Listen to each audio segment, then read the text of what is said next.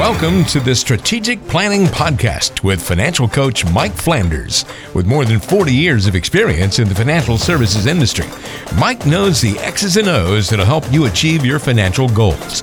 It's time for the Strategic Planning Podcast. Hey everybody, welcome back into another edition of the podcast. This is Strategic Planning with Mike Flanders and myself, and we're going to get risk averse and talk about what that means, this buzzword we hear often. We're going to get into that for the topic of conversation today, and we are into, we're into mid to late October here, Mike, so Halloween's around the corner. Are you a Halloween kind of guy? No, not really. In fact, I think we're going to be out of town on Halloween. Oh, are you? Okay. But we live out in the country, so there's not a whole lot of people that come by, and so we us. don't have to worry about eggs hitting the house or things like that usually. Yeah. So. We used to live in a subdivision when the kid was younger, and my wife loved to go down at the end of the driveway and pass out candy to all the kids and stuff, and dress up while our daughter went around the neighborhood. And now we live out in the sticks. Yeah, same thing. Now she's grown, and we live out in the sticks, and there's nobody out here. Nobody comes out here. We don't have to spend that money on the candy, because then it's the first year we moved out here, she was like, well, let me get some just in case. And I'm like, all this is a temptation for me. That's it. I eat it all so that it's not unless it goes to bad. That's right. You don't want to waste anything. Just don't do that. Yeah, exactly. So just keep that candy out of here, because otherwise I'll be eating it. Please. What's the worst Halloween candy of all time, in your opinion? Oof. You got one that you just couldn't stand to get? Goodness, it's been, as we were last podcast talking about how old I was. I can't remember that far back.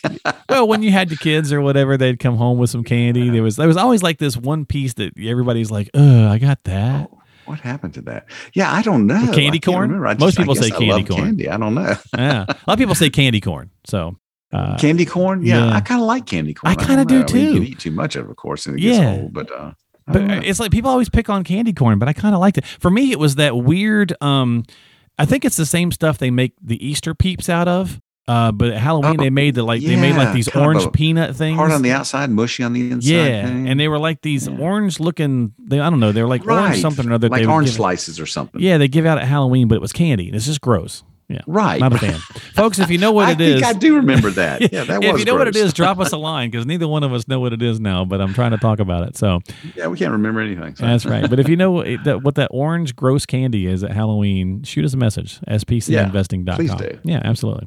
All right, so let's talk about risk averse. So first of all, many people have heard this. They say, well, I'm risk averse. Or they've heard somebody else say it, so they're like, yeah, I'm risk averse too. First of all, just what is it? Like, what does it really mean in the context of the financial world? Yeah, I think it's the bottom line. I don't want to lose any money. Okay. I'm scared of risk. CD protection, and I want stock market returns. Okay. All right. So I'm not a fan of losing my money. I am averse. I'm against being at risk too much so that I don't lose things, right? Right. Okay. Mm-hmm. So what does it mean to you if somebody comes in and tells you that? Because I think often people, I think a lot of times we have and I'm going to highlight this here in a second. So somebody comes in, they sit down to do a consultation for the first time, Mike, and that's the first thing they say, Mike, I don't want to lose any money. I'm scared of risk. So what does that immediately kind of get you thinking about how to handle that? Well, I want to understand if they want to make any money, number one, because if you are, quote, not wanting to lose any money, then you are not wanting to make any money either. Here's the point. Like, think about an airplane. An airplane has wings on the side, and those are used to help lift and all that kind of stuff. But when you're in a plane, those plane wings are not stiff and fixed, and they have no flexibility. Yeah, if you ever watch them, they kind of wiggle while we're flying, right? Yeah. And so if you wanted those things to be fixed so you didn't have any movement, you're going to have a little bit of a problem with the flying part. Sort of like also when you're flying along, sometimes the pilot might come on the speaker overhead and say, hey, we're getting ready to run into a little bit of weather. We're going to have some bumpiness. And, all that kind of stuff is going to make this plane go up and down. It might be, so put your seatbelt on, buckle up, folks. Here we go. Well, you don't just go jump out of the plane because it's going to be a little bumpy rough, for a while, right? Yeah. Right? Yeah. You stay in the plane or never fly buckle again, down, right? Yeah. And you ride through it. And that's risk averse is maybe not really what anybody really is, because if you were, risk averse, then you would not want to make any money on your funds. Well, at least you wouldn't be able to, because you wouldn't be able to. That's so right. Because, and here's the point of this, is because so many people claim, Mike, they come in, especially when we're talking about retirees, pre-retirees, right? So they come in to sit down, do a consultation, do a review, get a plan, whatever, and it's like, hey, I'm scared of risk. I don't want to be at risk. I just want to have some safe money. But yet when you go diving into their portfolio to see what it is that they have, they are at a ton of risk, right? Yeah. So we talk a lot about what we are afraid of, but then we're actually in those things because we didn't take the time to understand it or know it, or it's just not our thing, or whatever the case is. So you got to be very careful with that, because at the same time, you have to outpace inflation somewhere. So some of your money has got to be at risk, and some of it needs to be safe. And that's the point of a good plan. Yeah, we don't like the risk in the portfolio when the market's going down. But when the market's going up, we love risk. Oh, sure. And yeah, I want to be all in and that sort of thing. Well, the risk averse person truly would not be in the market at all. They'd be putting their money in CDs and money markets or fixed annuities or things like that. And they'd be basically losing money very safely. Right. And the reason I say that is, if you're putting money into fixed type income things, you're not going to be making enough to overcome the cost of inflation on your money. And so you're basically losing purchasing power. Your dollar values don't go down. You're not risking any dollars that they're going to reduce in amount, but right. You are losing purchasing power with inflation. And then you add the tax impact on it, and there you go. So that's risk averse.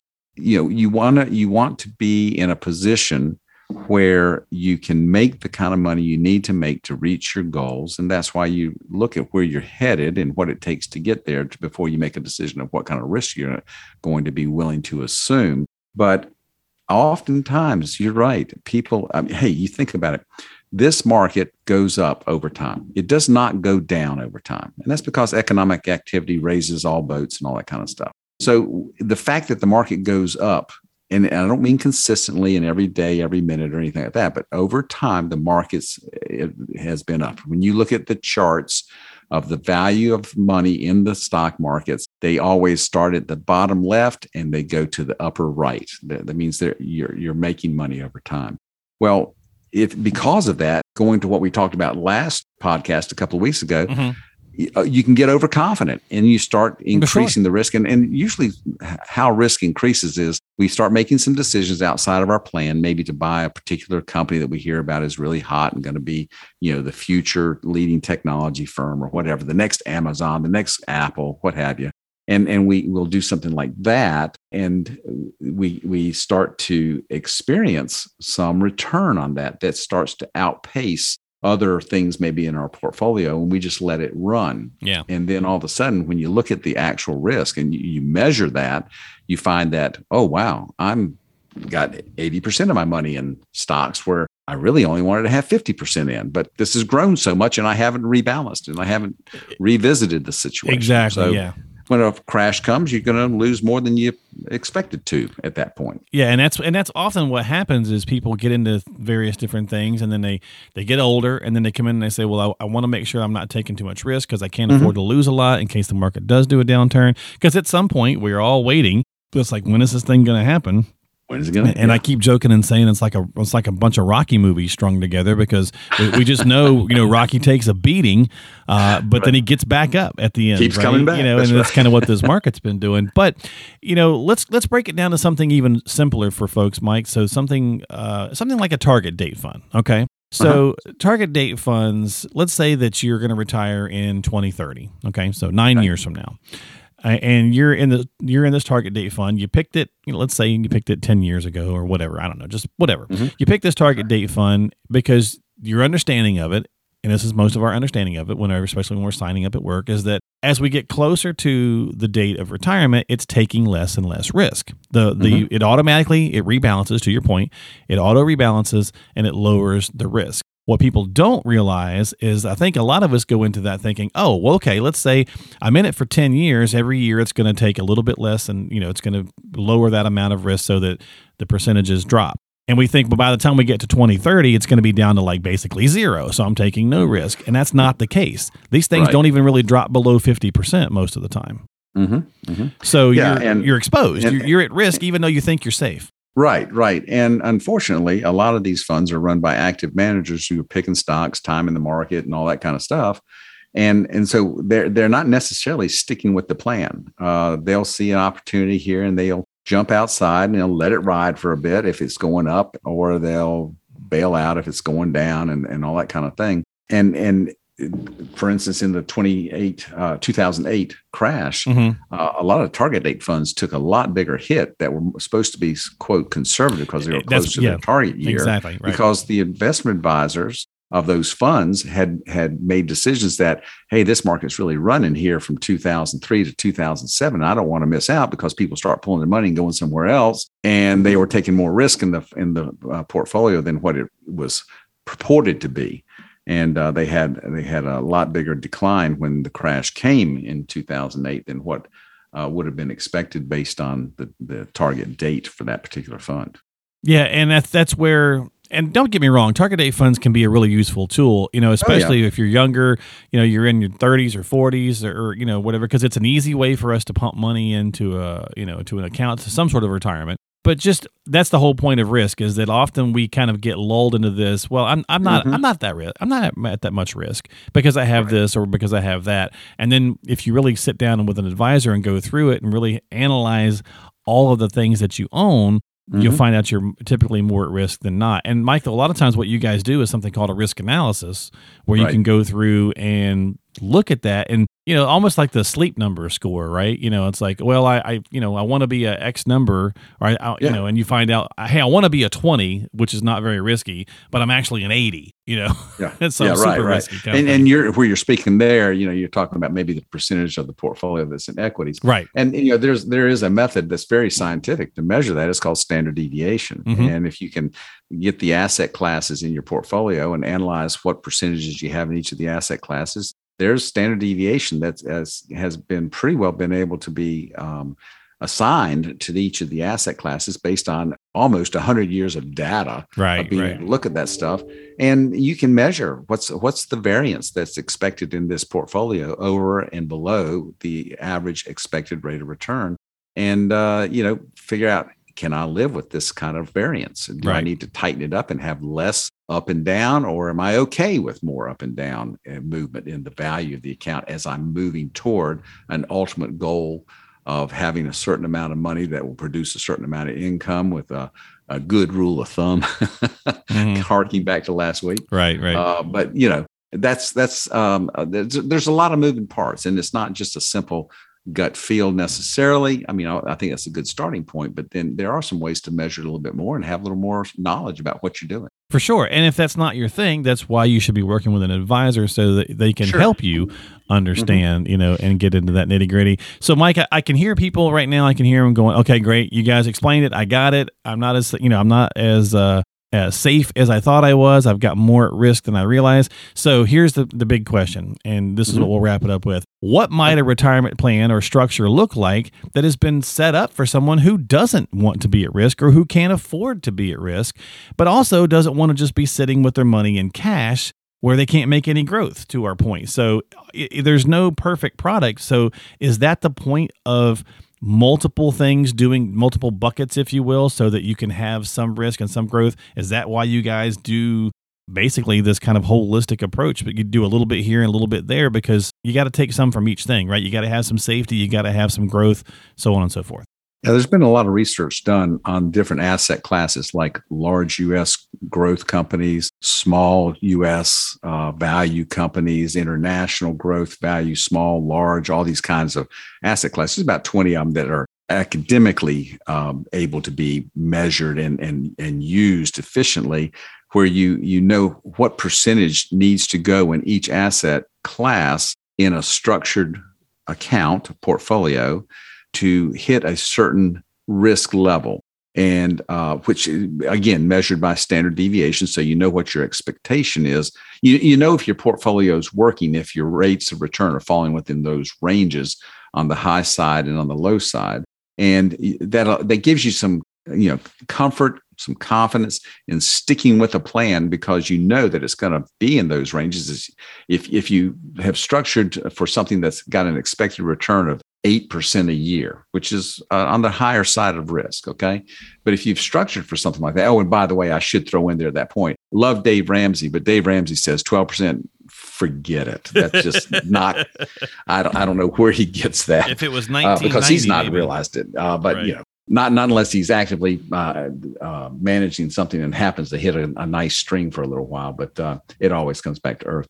But you know, you're not going to get 8, 8, 8, 8 every year. In fact, you're probably never going to get exactly 8% on a portfolio that's expected to return that on average. Right. So you're going to have variance, and you want to be able to stay with it. So you'll get that average 8% over time. And if you're moving in and out of things and trying to adjust to protect or take advantage of opportunities, you're going to miss because nobody can predict the future accurately 100% of the time, even 50% or maybe even 20. I don't know what maybe even 2%, are right? Yeah. At all, you know, whatever. Yeah. So you know, a plan for somebody that wants to reduce the risk and not have to just sit in cash to protect their money, but get some growth to offset inflation. You know, it might look like something where you are going to be 50-50 in the market in stocks and 50% in bonds, short-term, high-quality bonds, things like that are going to push down the risk. Or maybe it's less than that, but it's something that's an individual discussion with someone to help them see what are the ranges I should expect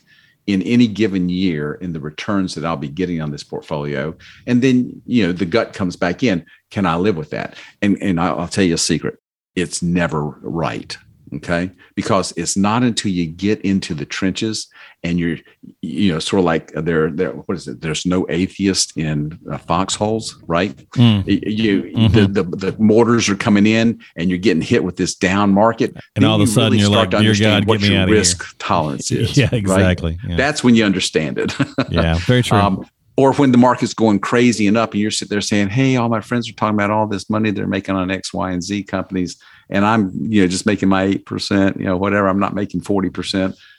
You know, you realize, okay, here's where my real risk tolerance is. But you got to have a starting point to figure that out. Well, that's a great point to finish on, Mike, because a lot, you know, with the market being has, you know, well as it has been, especially even here in 21, right? It's up quite a bit for 21. People, you know, would maybe say, well, would get an email or something and say, my advisor, you know, maybe I should drop them because I'm not getting, you know, the 32% that the market's currently reporting. And it's like, well, why might that be? First, before you go firing somebody, let's figure out why that is. And often it comes back to because they did not want to be in a, you know, that would be, you'd have to be 100% at risk. In order to make the entire return of the S&P, you'd have to be completely at risk. And so when you set that up, you probably shared with the fact that you didn't want to be at risk.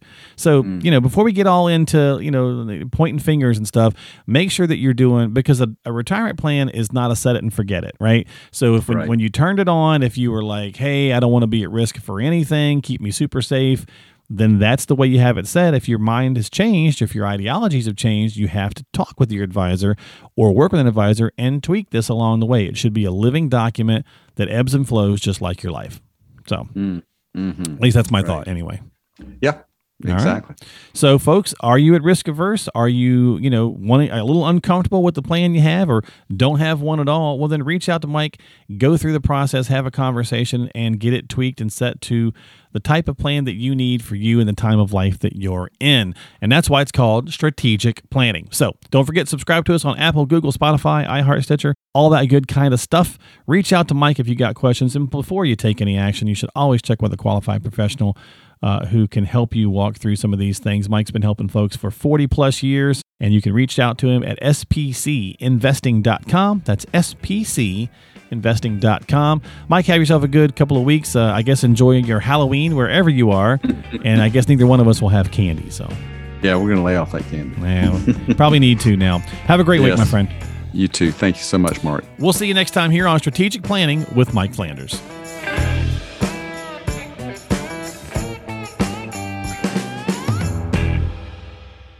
Information is for illustrative purposes only and does not constitute tax, investment, or legal advice. Always consult with a qualified investment, legal, or tax professional before taking any action.